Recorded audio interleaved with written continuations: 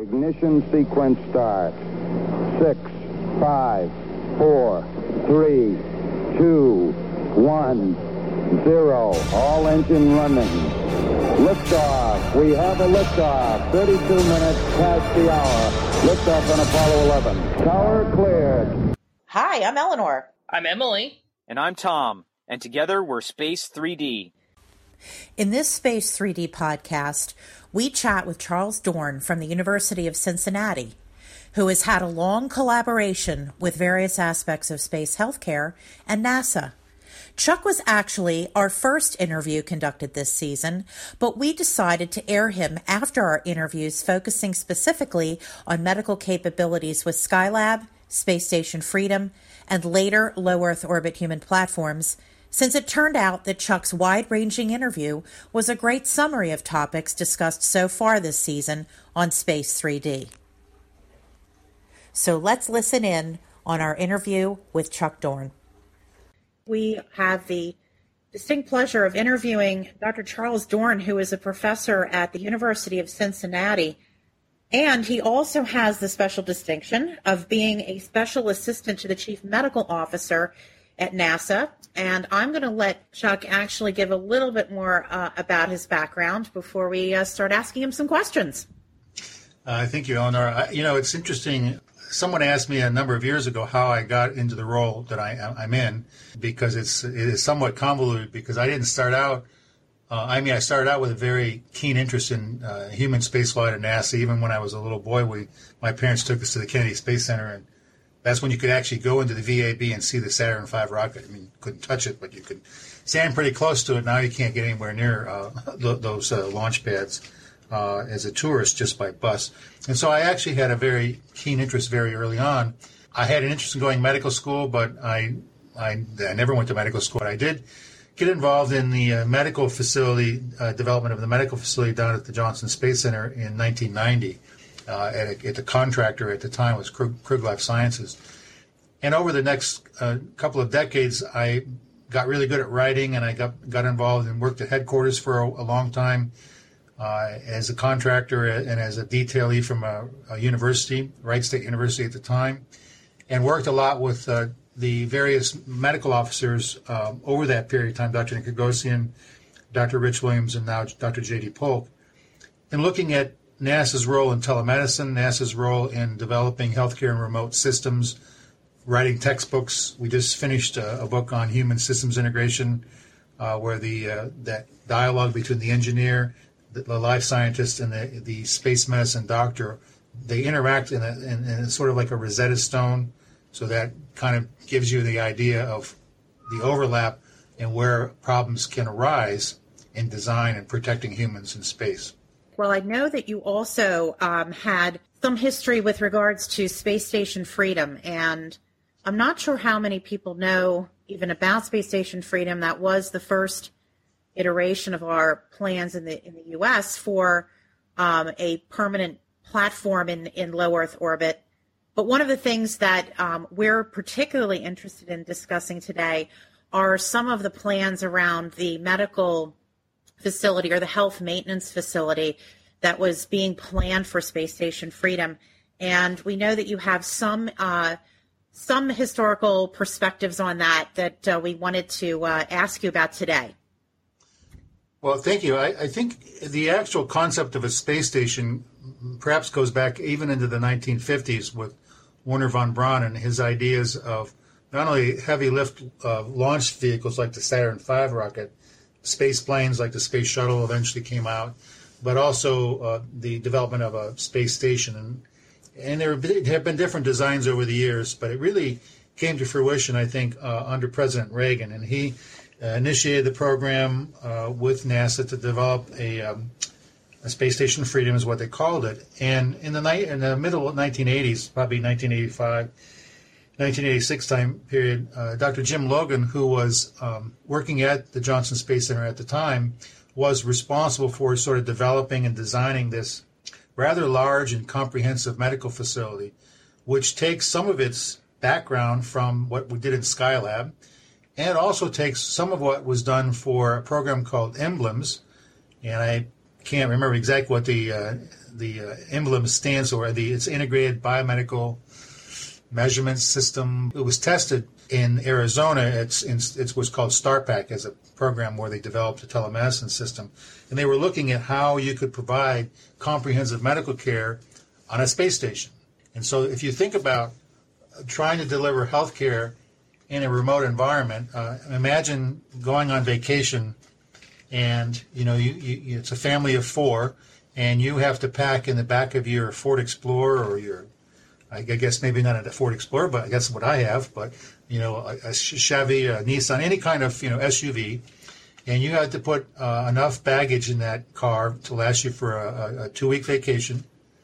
You have a cooler with food, snacks. You have a first aid kit, and it's overloaded, so you pack stuff on the top, right? So now you're driving down the road with this overtaxed vehicle, and it has all this stuff on it, some of which, after a 2-week vacation, you find you never used.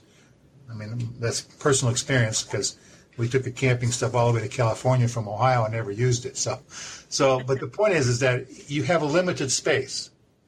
So when the space station Freedom was being designed, the design is it's a lot different than what we have now. And International Space Station, it was more of a racetrack where you had modules that were connected, so they call it a racetrack, where you could kind of go from module to module in a kind of a round system. And there was a lot of room, but you have to weigh that against what else has to go in the vehicle, in this platform.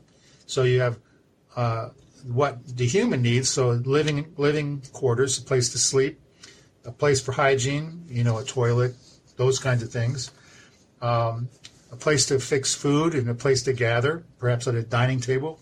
But you also need a place to do research, because it's not just a vehicle that, you sit out and look out the window. There's a lot of research that needs to be done, and it has been done. And there's also the maintenance, keeping things up and running, doing the EVAs and preparing for the EVAs and doing training. And then the downtime of just sitting around and doing newscasts, or reading a book, or maybe even watching the next Star Wars movie. I don't know. There's always that, you have to have some downtime because you can't work 24/7. There has to be some downtime. So part of the rationale for developing a system is that you want to make sure you have enough of a healthcare system to address the needs that you might face in a mission that's long duration. If it's short duration and you're in close proximity to the Earth, you can come home. I mean, you don't, if you had to come home, but if you're on the way to Moon or Mars, so you can't just turn around and come back. So you have to be prepared for the kinds of things that might occur during a mission. Now, when Space Station Freedom was being planned, do you have any recollection on what the planned mission durations were going to be and expected crew size? I'm curious about that and how that compares to what's currently being done with the International Space Station. If I recall, the mission durations were measured in months. I don't know if it was 3 or 4 months, 6 months, but it was certainly measured in months, not just days or weeks, like in the space shuttle program. And the crew complement would probably be 6 or more. But remember, if you have, like on the current space station, you can't have more than 6 crew members unless you have 3 vehicles to come home. So when the space shuttle docked, you have the 3 Soyuz capsules, and then you have at the time was the space shuttle, so you could put 5 or 6, 7 people in there, and then the other 6 could stay. I think at one point, 2010, I think it was, there were like 12 people on station. There's a picture of all those people, kind of like a big round circle. They all look like having a great amount of time. But you always have to have the complement of people on station has to match the ability to bring people home.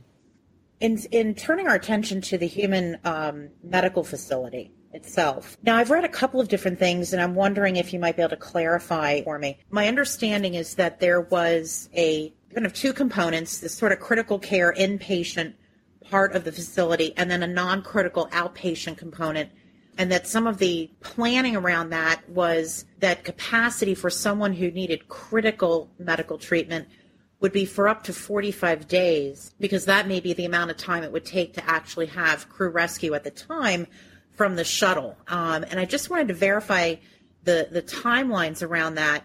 And then also, I think that was maybe for 1 to 2, the capacity would be for 1 to 2 crew members that would be having a critical medical issue. The outpatient non-critical capacity maybe up to 6 astronauts, again, for 45 days. I just wanted to get a feeling for the components of the health maintenance facility. I mean, my understanding is there were kind of 3 major buckets of areas. Preventive, I mean, that presumably would be on the ground prior to flight, but then diagnostic capability and therapeutic medical capabilities, and I believe exercise countermeasures as well. Just kind of curious about what was all laid out in the original plans for the HMF. Well, first of all, HMF was part of an overall system called the Crew Healthcare System. So there were 3 components to that. One was the healthcare facility, one was exercise countermeasures, and the third one is environmental monitoring, environmental health. In the Space Station Freedom, there were a number of different things that would allow us to do basic medical care. So you have first aid, you had dental, you had minor surgical capabilities, you had a clinical chemistry analyzer for doing blood work. And by the way, that hardware in 1991 or so was being developed, I think it was by Kodak, but it was about the size of 2 VCRs, if you remember what a VCR is, right? Yeah. Today, same thing, the size of an iPhone. Yeah. So if you think about, so that's why we're able to do a lot more today than we were. Even the SOMS kit and the Space Shuttle kits are actually much more comprehensive today because the instrumentation is different and sort of like based on experience. Looking back at Skylab, they had all these different things. They had a minor surgical capability. So we're going to have surgery. We're going to have a crew medical restraint system that you're going to be able to attach the patient to the rack so you can do a surgical procedure. You can be able to look in their eye and do eye examinations. You're going to be able to do dental. You have to have a way of cleaning up a hazardous spill and making sure that there's nothing in the eye. Or it happened to inhale some burning materials, like on Mir there was a fire. So it was a very comprehensive. You could do take blood, and you could do microbiology of not only the human system, but also the human body, but also the surfaces. You could monitor the air, what was going on in the air as far as health-wise. The loss of pressure. So, it had a lot of different capabilities. If you think of a crush injury, for instance, you're moving something from one module to another. It obviously doesn't weigh anything, but you could still get your hand caught between that and a hard place and get a crush injury. Or you can get something in your eye. You could lacerate yourself while you're doing some kind of experiment. It lacerate your finger or something. So you have to be able to address those kinds of injuries. So one of the things in the Space Station Freedom project was the sterile water for injection. And there was some development of some technology, and it flew on, I think, on SLJ, which was Space Lab Japan, STS-49, I think that's the flight number, where they actually evaluated this in microgravity during a space flight. And it was to basically take sterile water, or potable water, from the station and make it sterile for injection. So you would have a powdered formula, a material, already in the bag. The bag would be empty, and you would fill the bag with this sterile water, and you would make the IV bags. The biggest challenge, I think, in human spaceflight is the upmass of material. You've got the crew, you got their food and water, you got their experiments, and you've got resupply. So on the Space Station Freedom, there was a system to allow you to make that material. So you have both minor injuries, so you have basic first aid. So, somebody cuts their finger, they have a headache, they have upset stomach, there's medication in the kits. And we've learned a lot since the Mercury program on the medical capabilities got better and better and more comprehensive, but always with the idea in mind that you could come back to the Earth, because you look out the window and there's the Earth. The space shuttle could come, you just don't say, I'm going home right now and I'm going to call 911, I'll be home in a half hour. No, there's a lot of planning, because now if you have to leave the space station today, you're landing in Kazakhstan. In the next 18 to 24 months, you might come back on the SpaceX vehicle, or you might come back on the Boeing Starliner, or you might come back. I don't think Orion's going to dock with the station. I think it can, but I don't think it's going to do that. You'd have to be coming back on one of those, and they might land in the ocean, or land on a barge, or land on the ground, on the land somewhere. So you have to be able to be prepared to address the clinical need the best you can with contact with the ground through telemedicine or a telecommunication link, and you have to be able to get back to definitive care within 24 hours. So if somebody is on the way to the moon and you're 3 days away, you can't come back. You can't just turn around, come back, and take them to the hospital. So you have to be able to design a system that allows you to take care of that activity, when it happened on the space station. Taking Skylab aside, which did have some longer duration exposure with a small number of crews, the Space Station Freedom was going to be a more extended platform to allow the U.S. to have more extended exposure to long duration flight. Is that correct? Now, the interesting thing, the United States approach to space flight from the very first day, the very beginning of NASA, was by the end of the decade and bring the people back safely. Whereas the Russians were trying to do the same thing, but they didn't get to that point. So they focused their energy on long duration space station type Salyut 7, the Mir, all the kinds of different spacecraft they built where people could stay for long periods of time. Where NASA, we were on short duration missions of 10, 14, 16 days on a shuttle. And now, of course, as you pointed out earlier, Eleanor Scott Kelly living on space station for nearly a year, and Peggy Whitson, of course, just returning after a very long duration as well. So the Russians had a tremendous amount of experience of long duration. We had a very rich history of short duration. So by working together, we learned a tremendous amount of what we should and shouldn't be able to do. In thinking about what's possible for medical interventions in space, do you have any comments on whether surgery in space is possible? Was this ever even considered by NASA? So to do surgery in space, you have to be able to, because remember, if you push on something, you're actually pushing yourself away. So you have to have a way of restraining the patient and restraining you. You have to have a way of restraining the equipment and restraining the volume of air over the operative site, right? Because when you do an operation in an operating room, it has to be sterile. I mean, the air around it is not necessarily sterile. I mean, it's pretty clean because it's in a clean room or a near clean room. But people wear masks, they wear gloves. All the instruments are sterilized. But in space, blood would float. So we did a lot of experiments on the NASA's KC-135 and DC-9 parabolic aircraft to look at and testing some of these systems. So it's not just the ability to do surgery, it's all the systems that support surgery.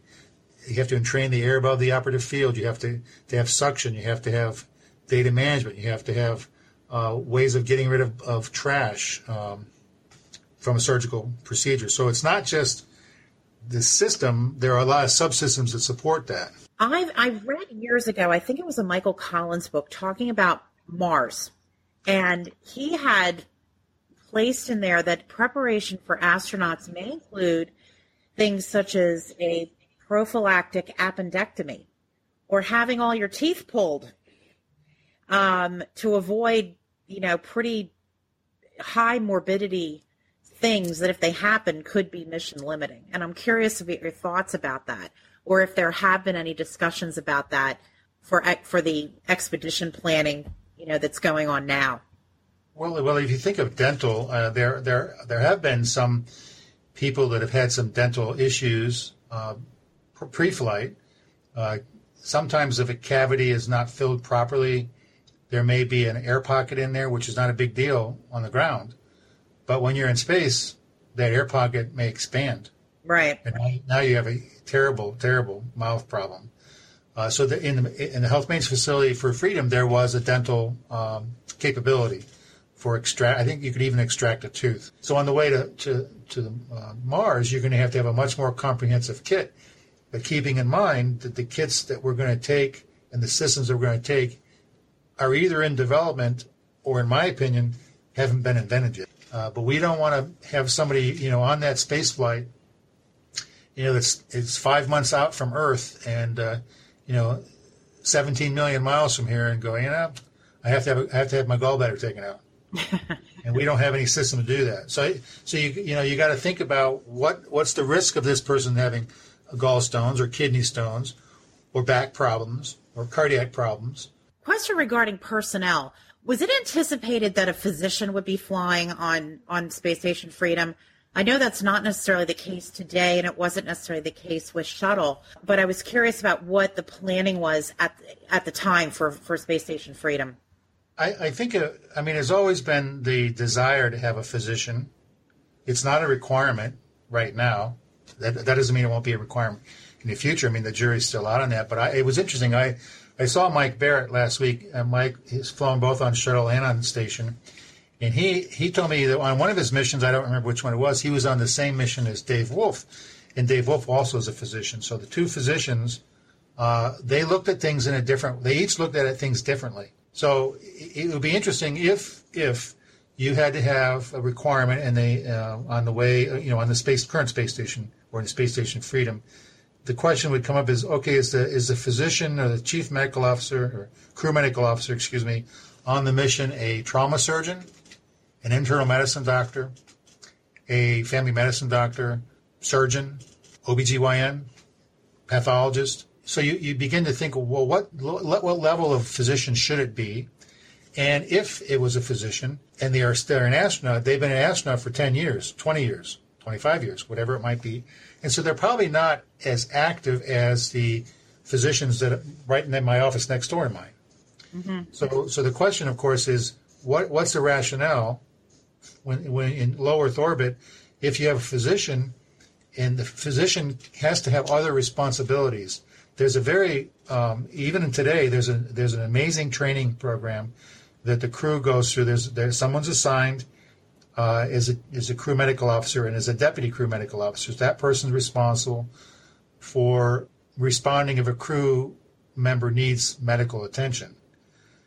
Each crew member has their flight surgeon on the ground that they talk with. And a lot of those physicians, we were with them all last week, and they have a really robust program that allows them to do private medical conferences and talk with the crew member.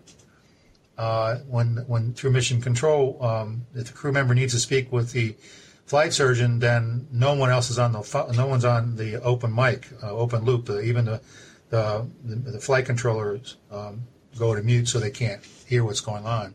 So we're really serious about the privacy of medical records. So in Space Station Freedom, I don't recall that there was a lot of discussion about the need for a physician, but then that means that in the acceptance of people who apply and get accepted as astronauts, then you have to have a certain number that for physicians, which would maybe limit other people the opportunity to fly, or it may limit the capability of that person on orbit if they're only trained to be a physician, because they're going to be doing other things. They maybe have to clean the filters. They may have to do EVA. Bernard Harris, as an example, the first African American physician to do an EVA back in 1996 or 1997.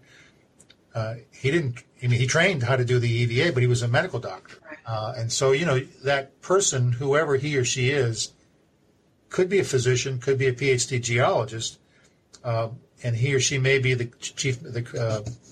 crew medical officer on that mission. Now, going to Mars, it's going to be a little different because you're going to need to have comprehensive training on a variety of different things. And you're going to have systems that allow you to continue training while you're on your way.